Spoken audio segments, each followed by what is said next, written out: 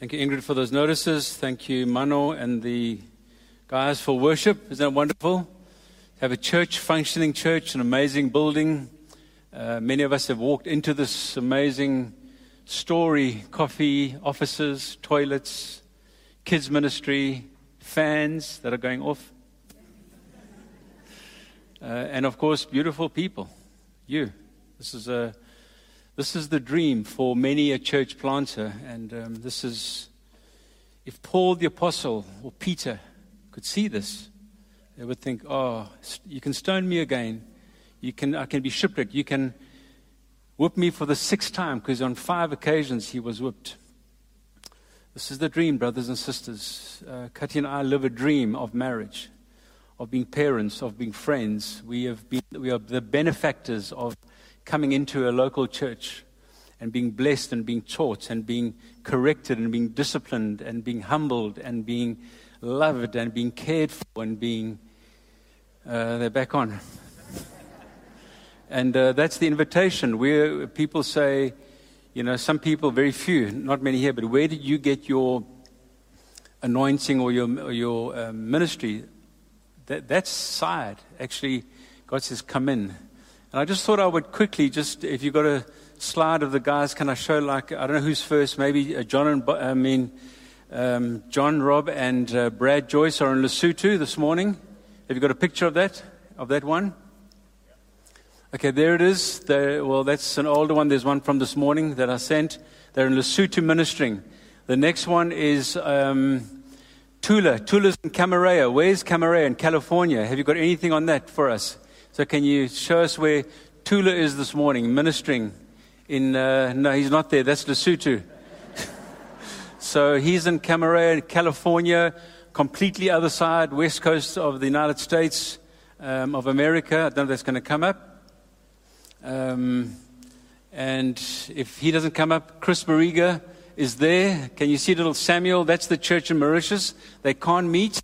So Chris has ministered there this morning. There's little Samuel listening to his mom worshiping. So there they are worshiping. And so we're a missional church.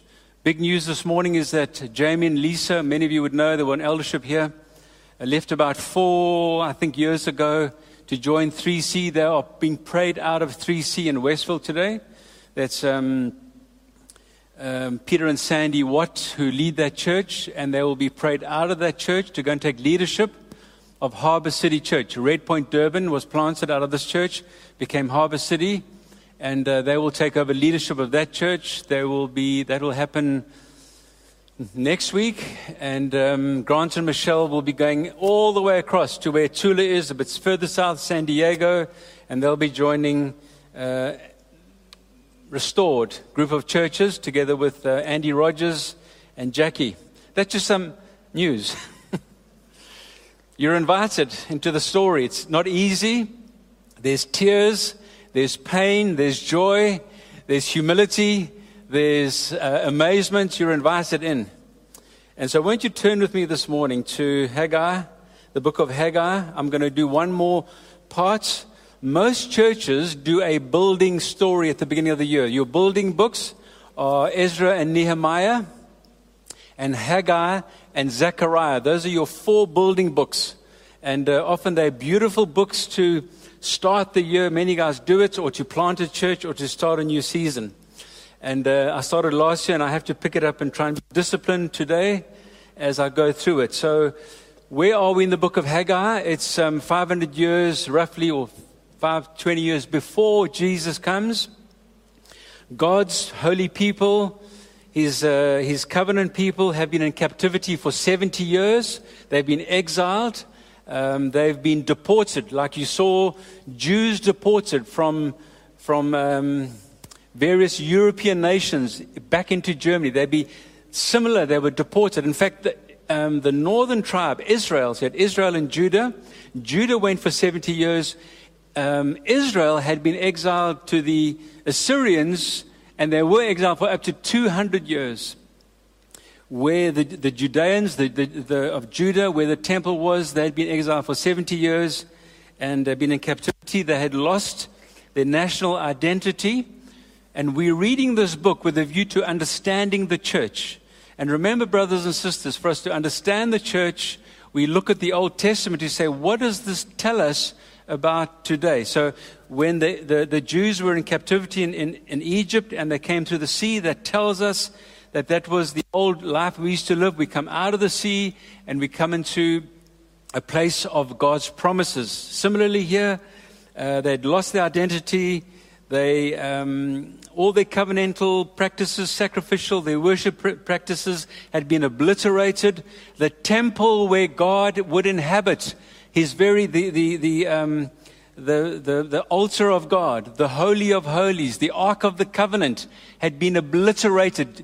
You would think, well, how is that possible? Well, God's people who were custodians of the temple and the practices, the more they drifted, that itself had been taken out. And you think, God, aren't you the sovereign God of the universe? How is it that you allowed the temple to be desecrated?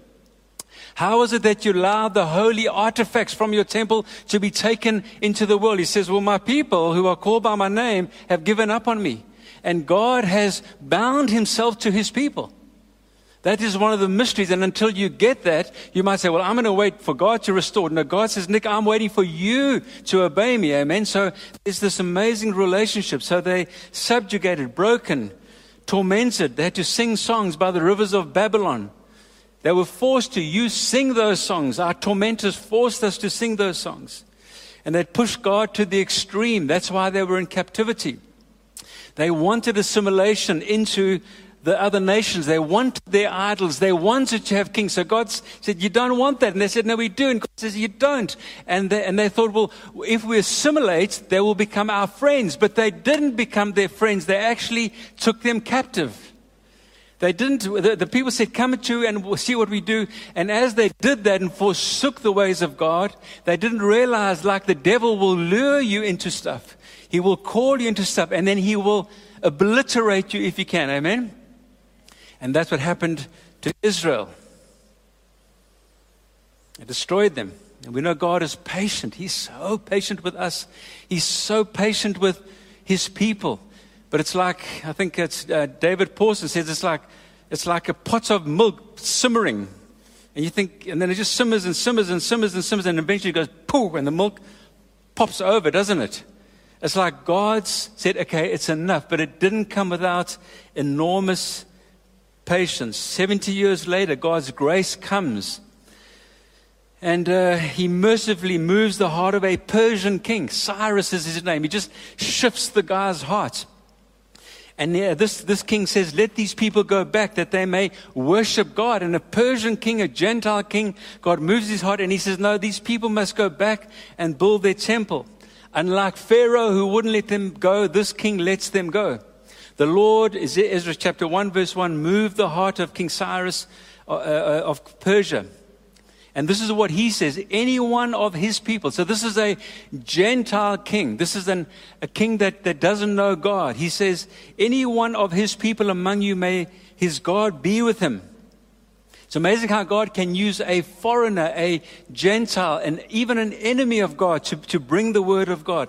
And let them go up to Jerusalem and Judah and build the temple of their God. So this king is telling the Jews not just to go back to Israel and back to Judah. He says, you must go back and you must build the temple of your God. How amazing is that? Even just going to Mauritius now, because I'm in ministry, my family, a lot of the friends' family, they say, well, what do you do, Nick? What do you and Kati do? Are you like priests? Do you wear robes and that, And actually, they've been for 30 years, they've been saying, so are you still doing that thing? We said, more than ever. Do you guys have food on your table? Oh, too much. Is it good? How was COVID? We've survived COVID, amen? We're building the temple, amen? So and even the world is saying, will the church build the house of God well? I believe, that's what I believe. The God of Israel, the God who was in Jerusalem, everyone whose hearts God has moved, this is a heathen king speaking, prepare to go and build the house of the Lord. I love it. In Jerusalem. All their neighbors assisted them with articles of silver and gold, with goods and livestock, and with valuable gifts in addition to the freewill offerings. Verse 7, moreover, King Cyrus brought out the articles belonging to the temple of God, which Nebuchadnezzar had taken and put in his temple. He took out Nebuchadnezzar, which Nebuchadnezzar had carried away from Jerusalem and had placed in his temple. It's amazing that God is saying, people of God, go back and build the house of God. But, oh, King Cyrus, why are you saying this? How come you are encouraging God's people to go and build the house of God? Ezra chapter 6 verse 9 answers that in part. Did the king have a motive in Israel going back and offering sacrifices God's way? Perhaps Ezra chapter 6 verse 9 answers that. This is a serious Bible study this morning. Just wave. Are you still there? He says, Ezra chapter 6 verse 9, whatever is needed, young bulls, rams, male lambs for burnt offerings to the God of heaven, and wheat and salt and wine and oil must be given them daily without fail. You must give the Jews everything they need for the sacrifices, so that they may offer sacrifices pleasing to the God of heaven and pray for the well-being of the king and his sons. That's amazing. And so he's admonishing the Jews and saying, go and do what your God wants you to do. And P.S., by the way, little motive, pray for the king, which is me and my sons. Off they go, 50,000 of them. The first thing they do is they build the altar. Why do they build the altar? So there's the city that's smashed, this beautiful city of Jerusalem with walls and the temple, and it's a beautiful, Solomon's temple was unthinkably beautiful. It's been smashed. The first thing they do, they walk over all the rubble and they build the altar. Why? Because without the altar, there is no right standing with God. First thing they do is they begin to say, Lord, here's a ram, here's a lamb, here's a bull. We're sorry, God. We're sorry, Lord. We're sorry for what we've done, God. We're sorry that we forgot you. But we want to make right with you, God. You see, He is a God of grace. What the Jews did was abominable, actually. And God says, come back, my people. Come back. Somebody said to me recently, I'm anti-Semitic. I just thought, you be careful. Even though they can be a difficult people and a stiff-necked people and a rebellious people, they are an apple of God's eye. And they just said, hey, Lord, we go nowhere unless we're right with you. Even this morning here, you can say, Lord, stuff in my life. And you can come to the altar. You could have gone to Babylon and you could have done terrible things. And I'm not condoning it, but I'm saying He's a God of grace. And they offer sacrifices. It's hugely important to know that the temple had to be rebuilt. Let my people go, Pharaoh, that they may worship me. Why is that so important? Why did Pharaoh not want God's people to worship him? Anybody know? Why do we worship God this morning? In spite of how you feel, you may be clinically depressed. You may be deeply, deeply discouraged. Why is it important to worship God? Why is it important to lift your hands in your state, whether you're at the top of the mountain? I said to Kati this morning, how are you feeling? And she said, so well. Well done, Kati, for feeling so well. What's the point? Whether you're feeling on top of the mountain like Kati, or whether you're down in the dumps because you've lost your job, your marriage is in tatters, your kids have forgotten God. Why is it so important? Why did Pharaoh say, no ways? Anybody know? He inhabits the praises of his people. You know, it's interesting that those Jews, all they had to do was worship God. And He inhabits your praises. The moment He inhabits the praises of His people, which means that's it. You can go and pick it up in Psalm 22. God inhabits the praises of His people, or He is enthroned as His people praise Him. The Lord of hosts. It means that the moment they begin to worship Him, He comes upon them, and then in that state they are a dangerous people. They are a formidable people. Amen. They are a victorious people. There are people that are unstoppable. There are people that walk with the very Shekinah or the presence of God, the authority of God. I mean, they just, no water, Lord. Just strike the rock, water, or throw a branch into the river, or manna will come down from heaven, or the Jordan will part, or the Red Sea will part. And so God, He inhabits your praises. If you want the victory in life, praise God. You see, you know what the enemy says? Shh. Stop it. Shh. The enemy will always say, don't you dare raise your voice. Don't you dare raise your hands. I mean, do you know who you are? The fight you had with your husband and what you did in secret, don't you dare be a hypocrite. Can I say this to you? Lift your hands and say, Lord, well, I know who I am. I know who I am. I'm going to praise you because I need you to inhabit the praises of this body. Body, soul, mind, this body will praise the living God. Amen? I don't care my finances. I don't care in the state of whatever. I don't care the fact that my boss just fired me. I will praise you and watch God give you the victory. And so they start to rebuild. It goes very well. For 18 months, they build the altar and they build the foundations of the temple. And going good. About 2 years it goes, 18 months. But then the enemy says, it's not good. And the Samaritans, the surrounding nations, saying, we don't like this. And so they say, can we help you? And the Jews say, this is a sacred house. God's people have to build His church. The moment we use outside, the moment you use business, the moment you use the Western ways of the world to try and build the church, you've got trouble. These Jews say, no, this is something that we have to build. God has mandated us. And so opposition comes. They go back to Artaxerxes, who is the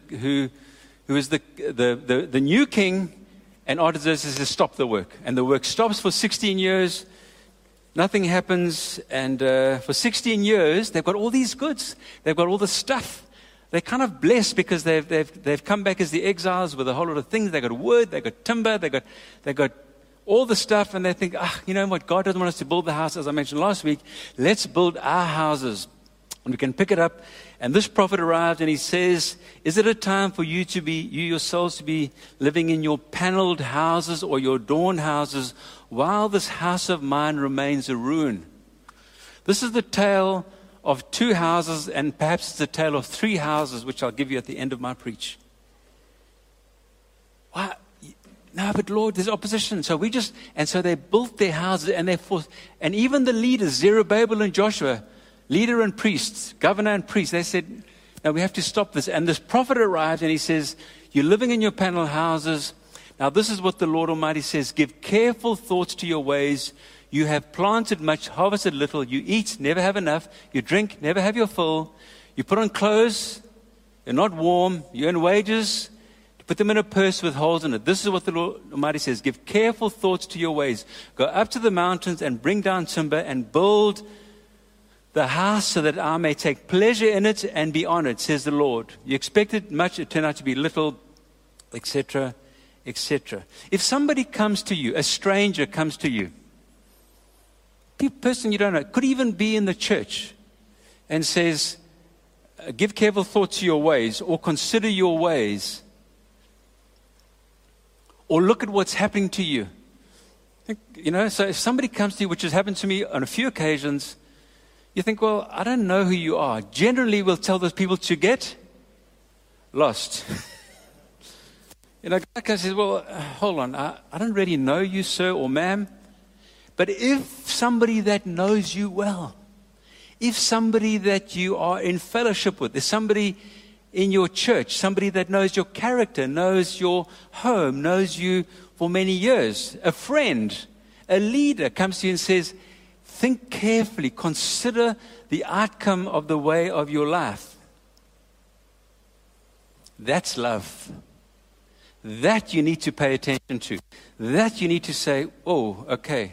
You see, better are the wounds of a friend than the kisses of an enemy. So what's happening is God Himself, who knows His people, is saying, give careful thoughts to your ways. Give careful thought to the fact that my house is in ruins, but you're building your house. I know people that'll do DIY on Sunday morning and say, actually, don't worry about church. Sorry, if you're online, you're doing dawah, you should be at church. No. Give careful thought to your ways. Do not get obsessed with your house. My house is more important than your house. Amen? Can you imagine having a beautiful home on the edge of a mountain or a lake, but the house of God remains in ruins? And you're saying, Lord, who can I phone to come and bless my new house? Don't do it. Don't do it. You're mocking God. Rather say, Lord, what about your house? Without my house, says the Lord, you got nothing. Without Israel having the temple of God and the presence of God, they are nothing. They are toast. They are easy pickings. But the moment they establish the house of God with the presence of God and the sacrifices of God, a place, you see, it wasn't so much that God was wanting to have God inhabit them. It was more God saying, I want to be with you. I am Emmanuel. I want to come and be among you. I want to be with you. And if I'm with you, you will be blessed beyond reason. They had put their basic needs before God. Many Christians, and especially in the prosperity culture, have said, no, my basic needs come first. I've got to sort my finances out. I'm not going to tithe. I've got stuff to do. And when that's done, then that's the wrong way around. Build my house according to my word. So there were 4 messages. Don't put your basic needs before me. Look forward. Don't look back on what was. Oftentimes in the church, we'll look back. What was it like when you were on a team with Dudley Daniel, NCMI? What was it like when we were young 25-year-olds at Glenridge? We were all like rabid. What was it like in the early days of VFC? What was it like in the 2010? Don't look back, look forward. I'll tell you why. The third thing was, this is a holy building, a sacred place for me to dwell. Don't defile my house. Don't bring disunity and brokenness into my house. Be careful with my house. And the fourth thing is, I'm going to give you my signet ring. And I'll come to that. So these are the basic needs. Point number 1. Basic needs. Home, work, food, drink, clothing, wages. 6. I'll say them again. Houses, everyone needs a home, a roof over your head. It's God's blessing. Work, that God said, He said to Adam, you're going to work. We all need to work. We love to work. No work, it's a deep struggle. Food, we all need food. Amen. Burgers and McDonald's and curries, my best, and whatever your thing is. Oxtail, what do you like to eat? Prawns, I don't know, chicken curry. What do you like? Burgers, bangers and mash. Oh, very important. Got to have food. Drink, we've got to drink. Some of us like to drink. Drink some wine, drink some Pepsi, drink some Coke, drink some water. Clothing. I said to Kati, please choose an outfit for me today because I know I'm going to choose the same old dreary outfit. She said, I want nice clothes, amen. Wages. We tend to get focused and obsessed on things of creation rather than the Creator. God designed the home, the food, the water, the way. He designed that. But He said, why are you taking the created things and putting them before the Creator? If you put the created things, the things of bare necessities before me, they themselves will deliver very little to you. And He's admonishing them. Jesus puts it this way in Matthew chapter 6, verse 31. Do not worry, saying, what shall we eat? What shall we drink? There it is. Jesus speaks about that out of Haggai. What shall we wear? For the pagans run after these things, and your heavenly Father knows that you need them. So brothers and sisters, I'm arguing that we need homes and clothes and food and drink and whatever. But the moment those things come before God, we flipped it, and God is grieved. He says, give careful thoughts, build my house. And that's why you're here this morning. So I'm speaking to the choir. But seek ye first the kingdom and His righteousness, and these things will be given to you as well. We may make the mistake in thinking that God is okay with us prioritizing basic necessities while His house remains in ruins. That's why it's good to see Chris Barriga this morning in a church in Mauritius. There's no one there, It's like, rather be here. It's good to see John up there in the mountains of Lesotho, building a building, laying bricks, getting money, helping establish something of God's kingdom. And you say amen. Very important text, Acts chapter 7, verse 49. Can you have a look at it? Can you put it up? Acts chapter 7, verse 49. Heaven is my throne, and the earth is my footstool. This is out of Isaiah 66, verse 1 and 2. What kind of house will you build for me? Are you saying, Nick, we have to build ornate churches? No. This is a new house. This is the house of God. You are the temple of God. Jesus is the temple. He comes to earth and He dwells in us. We become His temple. And together, mysteriously, we form the temple and the house of God. What kind of house will you build for me, says the Lord? Or where will my resting place be? Red Point Church and our visitors this morning. What kind of house will we build for the Lord? Interpret, please, Nick. No, you can interpret that. You and I need the Spirit. I have spent days thinking, Lord, explain that to me.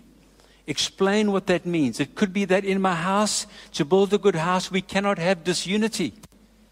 A house, you see, the building of the temple was bricks and big stones and porticos and all sorts of ornate things and gold and curtains. But this house is a different house where there is love. I think Francis spoke about it. Where there is unity, where there is kindness, where you go to somebody and say, hello, guy, how are you, bro? I heard you got a new job this week. Am I right, guy? News travels. Who is the, that's good. How old are you, guy? Okay. Tell me about the company. I'm interested in your life, guy, because we care for each other. Amen? Amen. And so off we go. We care. We know each other. Sometimes you see a need. Sometimes I say, geez, bro, thanks for asking, but hey, man, my marriage is in trouble. Say, come on, have a coffee with you, bro. Say, actually, sin's got the better of me. I'm so discouraged with my life. Have a coffee with you. I want to meet you. Let's have 4 coffees. Let's talk. And so, what kind of house will you build for me, Red Point?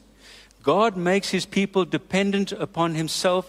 God makes Himself dependent upon His people to build a house. That's why pastors that are getting rich from the church and themselves buying nicer houses and nicer cars, I struggle with it because I'm thinking, hey, bro, you got to be careful here. Your prosperity gospel is going to catch you. Amen. We are wanting the house of God to prosper, the people of God to prosper. Jesus said, I got nowhere to lay my head. Fox got holes, birds got nowhere to lay my head. Paul, I said, actually, I want to build your house. It's more glorious.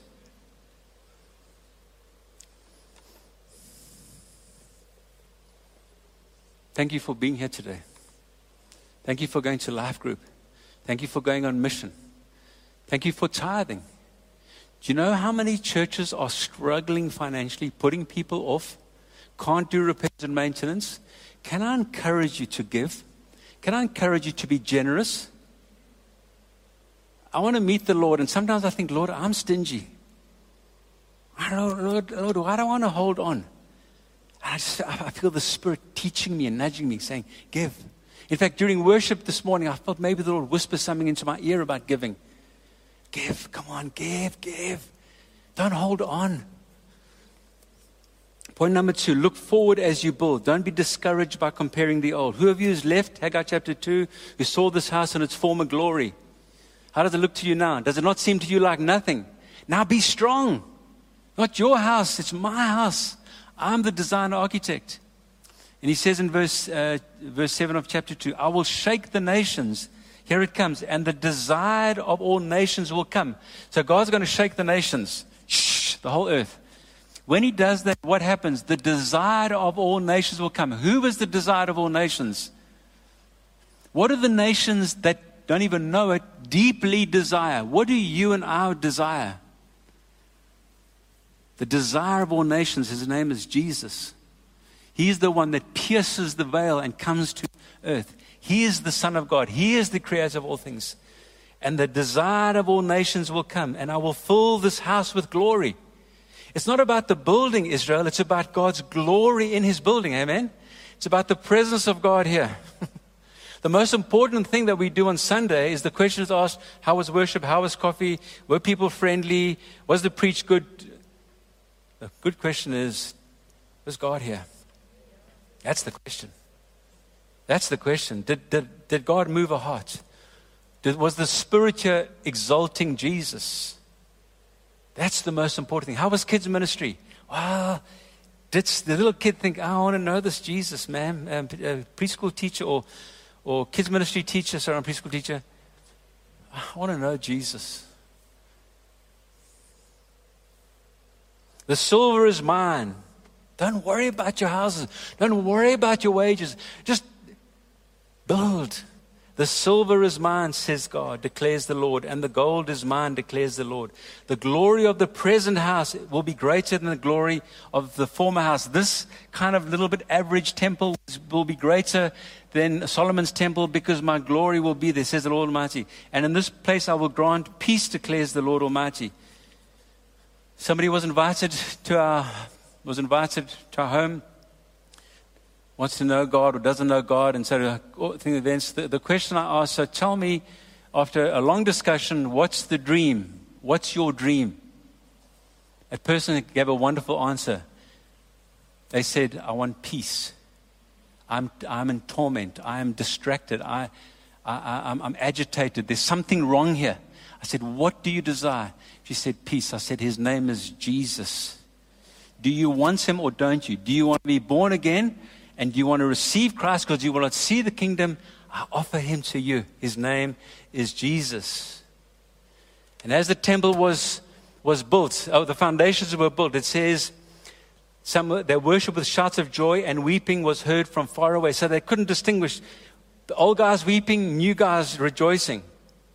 They were so affected, they were getting so wrecked by God's Spirit, and they didn't even understand, but the nations could hear them from far. Like Pentecost, when the nations came, they said, what is the sound we hear? The wonders of God. Same thing happens there. Point number 3. Point number 1, consider your ways. Point number 2 is we need to build his temple his way, okay? We need to make sure that we look forward. We don't hanker after the old. Point number 3, this is a holy house. In Haggai said, so it is with these people and this nation in my sight, declares the Lord. Whatever they do and whatever they offer is defiled. And so there's this injunction for us in this incredibly sexually charged world of social media and putting your stuff out there and comparison and opinions about the new world order, and just think, Lord, let's go back to your word. Let's go back to the gospel. How do you want us to build your house? How should it be in the church? How should the home groups be? How should the elders be? How should the deacons be? How do you want us to build? What do you want us to preach? How do we deal with the sexual revolution? LGBTQI. What do we do with that? How do we handle that? And off we go down a road. No, come back. That actually your word stands. God, it's going to be tough, but we're going to hold your word. Amen. Parents, do not exasperate your children. Children, obey your parents. Parents, discipline your kids. Kids are wild. Passive parents, passive father, passive mother. Well, that's just how they are. No, we want to discipline our kids. This is a holy temple. He says at the end of that particular thing, is there yet any seed left in the barn? So in other words, he's saying, is there any seed left? Are you prepared to plant? Are you prepared to go again? Yes, there's something of the word inside of me. I want to go on mission again. Man, I've been critical of the church, but you know what? I'm leaving all that stuff. I'm taking the seed, the word of God. I'm going to sow it again. Is there any seed left in the barn? Until now, the vine, the fig tree, the pomegranate, and the olive have not borne fruit. From this day on, he says, I will bless you. Lord, we're back. Lord, we're back. We want to build your house. We want to give. We want to love each other. We want to care for each other. I'm going to support my life group leader. You can see that if the life group leader is canceling a lot of life groups, can I say something to you? He's discouraged. Perhaps they're tired. Who is the person in that life group that says, please, can we meet? I love meeting in your home, bro. In fact, I'm going to cook the supper tonight. We are supportive. Can somebody say amen? We're going to do this thing. We are not a people who lose hope. This is the gospel. This is grace. God is an enabling God. He is not a disqualifying God. All you have to do is say, Lord, I'm back. Yeah, there is some seed left in the barn. I know your word, Lord. God, you've given me a gift. Lord, yeah, I'm back. Gospel of grace. We should be a people who never lose hope. The moment we lose hope, it means we've moved away from God's grace. The older you get in Jesus, the more you realize that the grace of God is a very powerful thing. Because you could be a very good preacher or a pastor or a very good saint, a very good father, business person, great mom. You're amazing, but now you find that you're proud. Now that you find that you look down upon people who are struggling. You think, get a life, man. That was an average preach. You must hear me preach. Wow. We suddenly look down on people. And so whether you're at the top of the mountain, glorifying Jesus, not realizing that actually Tim Keller says, repent of your good deeds. It's taken me 10 years to understand that. Or you could be broken. But all of us rely on the grace of God. Can somebody say amen? We should never lose hope. The moment we lose hope, it means we've moved away from grace and we're back in religion. Because religion says, disqualified. Law says, law stirs up sin. Law says, fail, not good enough. There you are again. The law condemns you. Grace enables you. Grace forgives you. Amen. Grace says, grace was being exercised to Israel. Come back. Grace is the God that says, I'm not worthy to even lift my hands. He just looks down and says, Lord, have mercy on me, a sinner. This is the tax collector. The other guy is standing there saying, me, I'm the man. I tithe, I pray. God says, who goes home justified? The tax collector. God's grace is beautiful. Severe hopelessness can cause people to even reject God. You can get so hopeless. You can get angry with God, saying, God, I thought you said you would keep me, but I'm in a mess. And we get angry with God because we've slipped away from grace. That's why come back and worship God. That's why Jesus came. Point number 4, the signet ring of God. What is that? What is a signet ring? He says, Zerubbabel. Zerubbabel, who's of the lineage of David, actually failed because he stopped building. And he allowed the people to get on with their homes. That's why pastors sometimes are so nice to everybody that they let people just do what they want. As long as they kind of come to church and, no. We as leaders, as the authorities of God in the church, we have to preach the word of God. Amen? It can be that God may and say, listen, come, let's build. But even these leaders had got into trouble. And so Haggai chapter 2 verse 23, on that day that declares the Lord, I will take you, my servant Zerubbabel, who lost his way until Haggai prophesied to him. I will make you like my signet ring, for I have chosen you, declares the Lord. A signet ring is an enablement representing the authority of the king. It's used to certify the authenticity of the man or the king. All authority has been given to me. Zerubbabel, you're like my signet ring, which means whatever you do, it's ratified, it's established by the decree of the king. He says, Zerubbabel, you, even though you're a little bit fragile, you are like my signet ring. Jesus says, all authority has been given to me. And lo, I'm with you. Go until the end of the age. Every sermon preached, every life group, every mission, every send given, every coffee cup made, every prayer meeting that we have, every ministry. We've got a list of our ministries, don't we? All these things, God says, signet ring, signet ring. Sometimes you feel that was a failure. I didn't do well, God. But there's a signet ring there. And so that's the signet ring. What is the application for us today, brothers and sisters? Are we building a physical temple? Does the New Testament speak of the church of God as a house? Yes, it does. All Christians are house of God builders. Can I repeat that? Every Christian is mandated to be a builder of God's house, according to his gifts, her gifts, talents, commission. Upon this rock I will build my church, and he uses us as his gifted workmen to do that. And the gates of Hades will not overcome it. Ephesians chapter 2, I'm just going to read some scriptures to you. Ephesians chapter 2 verse 19. You are no longer foreigners and aliens like Israel or us, but fellow citizen with God's people and members of God's household. There's God's house. So are you part of God's household? Built on the foundations. So he's using that metaphor for us to understand the new spiritual house of God. Of the apostles and prophets with Christ Jesus himself as the chief cornerstone, the plumb line. In him, the whole building is joined together and rises to become a holy temple in the Lord. I've got bricks at the back of my house that we overbought for use in some alterations that we did. Okay? Those bricks are good bricks, but they're just lying there. They have not been built in. I was a loose brick or a rolling stone. I was a rolling stone. You couldn't pin me. Papa was a rolling stone. Me. I used to roll around from church to church, full of God's grace, full of God's Spirit, until God said, I want to build you into a house. I want you to lock yourself in. I'm going to teach you about stuff. Amen?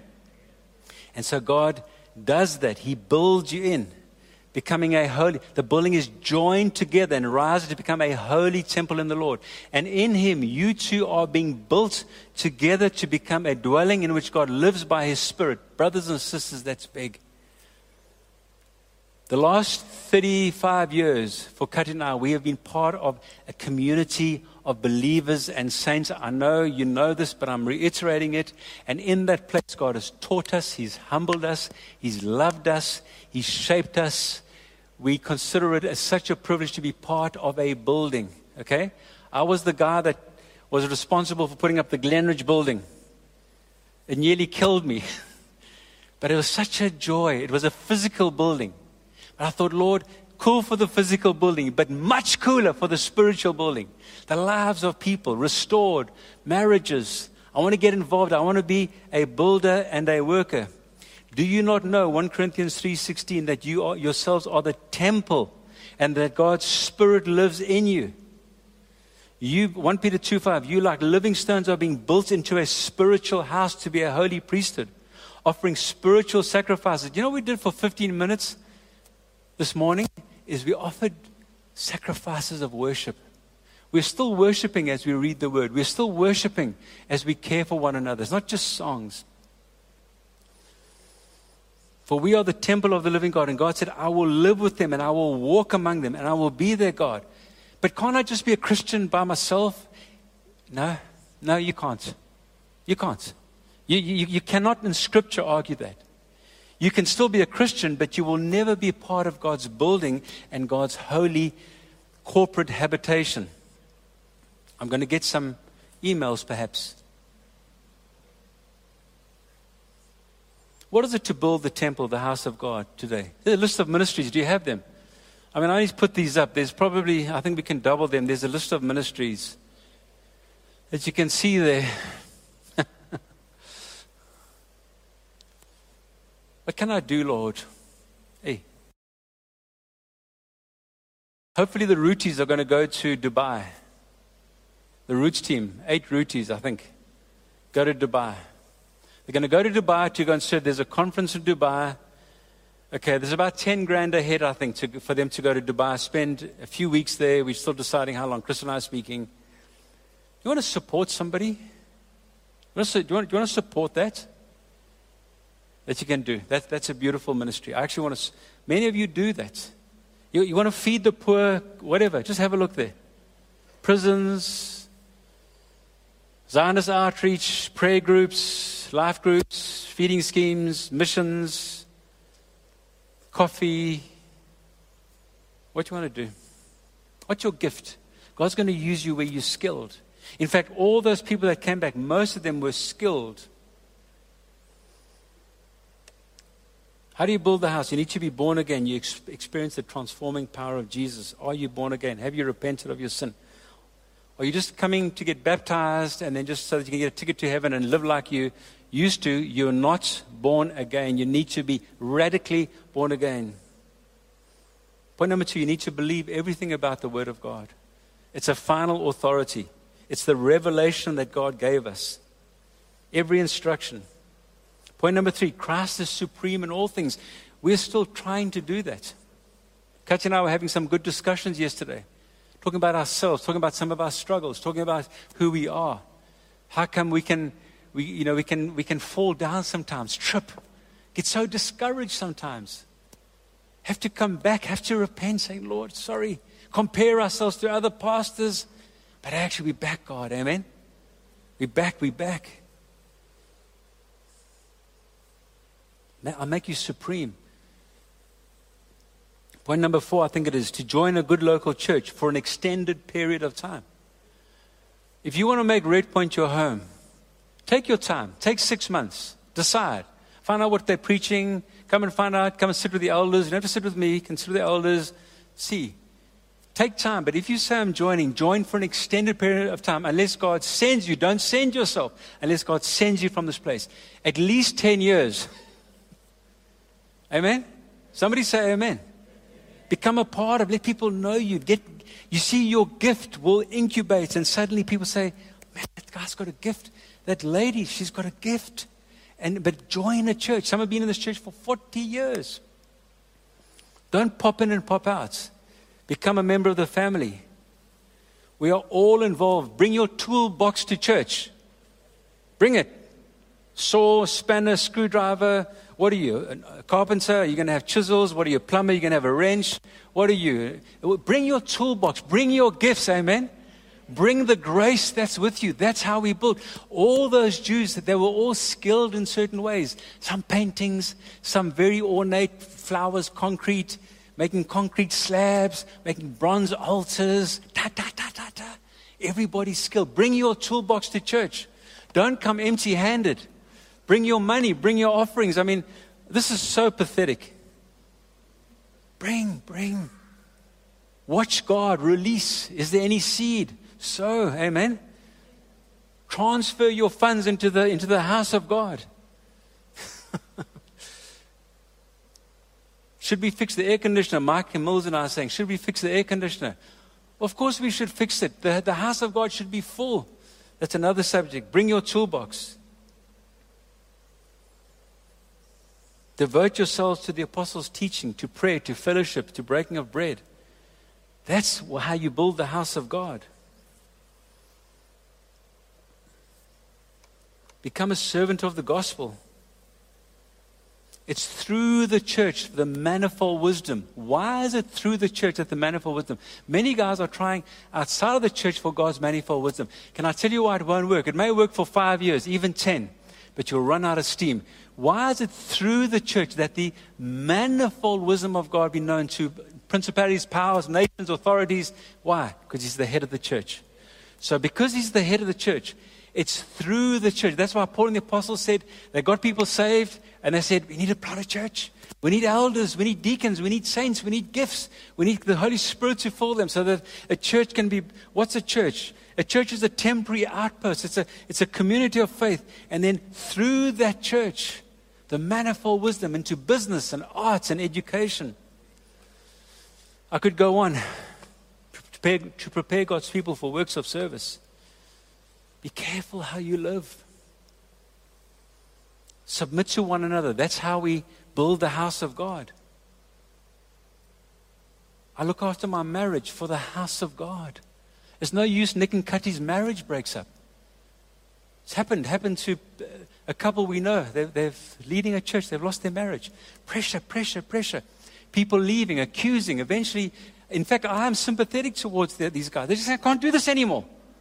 Not in this church. There's very little tuning in this church. Praise God for that. There's discipline in this church. But how did I get there? Where am I going? Whatever. Finish the sentence. Careful how you live. Submit to one another. Your marriages. Conclusion. Give to the poor, guys. Come in. Their house, God's temple, and what's the sweetener? He's gone to prepare a house for you. My house, God, my house. The house of God, important but temporary. And then He says, I'm going to prepare a house for you. Imagine getting there. He says, Nick, what happened, bro? Well, he wouldn't say that. He would say, Henry Nicholas Hardy, ID 590. Hey, Lord, where's my mansion? Where's the house you prepared? Nah, sorry. No, he wouldn't say that. But he's gone to prepare a house for us. He's gone to prepare a meal for us. Amen? He's going to clothe us with salvation clothes eternally. He's going to give us the rewards, the wages for our good works. Everything that he said of us and asked of us today, saying, get this. There's a house awaiting you where there's eternal joy. There's work to be done in heaven where you'll judge angels and do all sorts of things. So everything he's asked us to do, he is doing and preparing for us. Can you say amen? I'm building you a house, Nick. I'm preparing a room. He's still fashioning it. Isn't that wonderful? Jesus is building us a home, an inheritance that can never fade or be spoiled. That's why we have a wonderful home. I was looking at it this morning. I was in our dining room sort of asking God to help me this morning. And I looked across at our patio and it's all cracking. And I thought, oh, I've got to lift all that concrete. I've got to relay it. Nice house, but man, does it decay. So it was leaking in the dining room. I'm asking for help, by the way. Leaking in the dining room. I'm not hinting. Leaking in the dining room. Oh, I'm going to fix the dining room. I can't find that leak. I cannot find that leak. Temporary, decaying. But there's a house. There's a home. There's a room. There's a meal. There are clothes. There are rewards. Preacher, what are you saying to us? I'm saying, dive into the house of God. Go and look up these scriptures. Say, Lord, explain to me the mystery. Explain to me. Terry Virgo is coming. Oh, that's an old timer. That's a man full of grace. Now I'm trying to put the kids down. Bring your kids. Let them hear the old man. He's 82, man. Please stand. Please stand with me. Stand before God. I need prayer personally. Amen. I don't know about you. I need prayer. I need help. I need to be stirred. My spirit. Sometimes you think, Lord, you may have a difficult constitution physically. You may be sickly. You may suffer from extreme fatigue, thyroid problems. I don't know what. You may suffer from hypersensitivity to people. You may not like crowds. Amen? You may have, what's crowd phobia? You may suffer from deep personal crises. You may have been sexually abused. Your father might have told you, like a mother told her daughter the other day, you will not amount to much. Wonderful girl. We're told, I heard the other day, not just been told, you won't amount to much.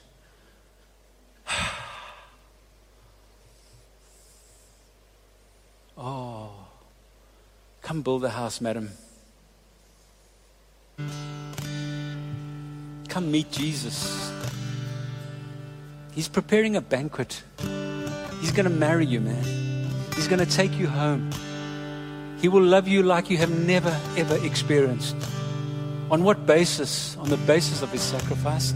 On the basis that he prays for you this morning. On the basis that he is Lord of hosts. You know what Lord of hosts is? Lord of hosts means Lord of the army angels. It means you are the supreme, uncreated, self-sustaining, sovereign Lord of the sea, the skies, the cosmos, the universe. You are the Lord of hosts. You are the Lord of the angel armies. You came and died for me. And you'll take that girl that mother said, you won't amount to much. He said, come. Come, I'll wash you. Come, I'll restore you. Come, I'll cleanse you. You don't need to go to psychiatrist. I will kiss your soul. I will mend the holes inside of you. His name is Jesus. He's the washer of our feet, the cleanser of our souls. He is the bright morning star. He is preparing a place for you, just for you. There's a seat at the table just for you. In this short period before we die, and we will all die, some of us quite soon perhaps. Oh Lord, I'm going to build your house, that you may be honored, that you can take glory. Thank you for my house, my food. I'd like a nice house. Have a nice house. Have nice clothes. Have them. But build the house of God. Amen. Can you lift your hands with me this morning? Asking God to help us. You may be, I don't know, Nick, don't know. I want to encourage you to receive Christ. To say, Lord, I have built and I want to build some more. That's what Kati and I are saying. We want us to use you. We want you to use us. Just these frail clays of job. Put your treasure in this clay. Lord, Red Point Church, we want to give an account for how we've built every single member of this church. And if you're a visitor from another church, that you would go back to your church and build well, that God may take glory in that house. Ask Him to reveal to you this mystery. Ask Him, Lord, what does it mean? God may ask you to plant a church. He may ask you to start a business.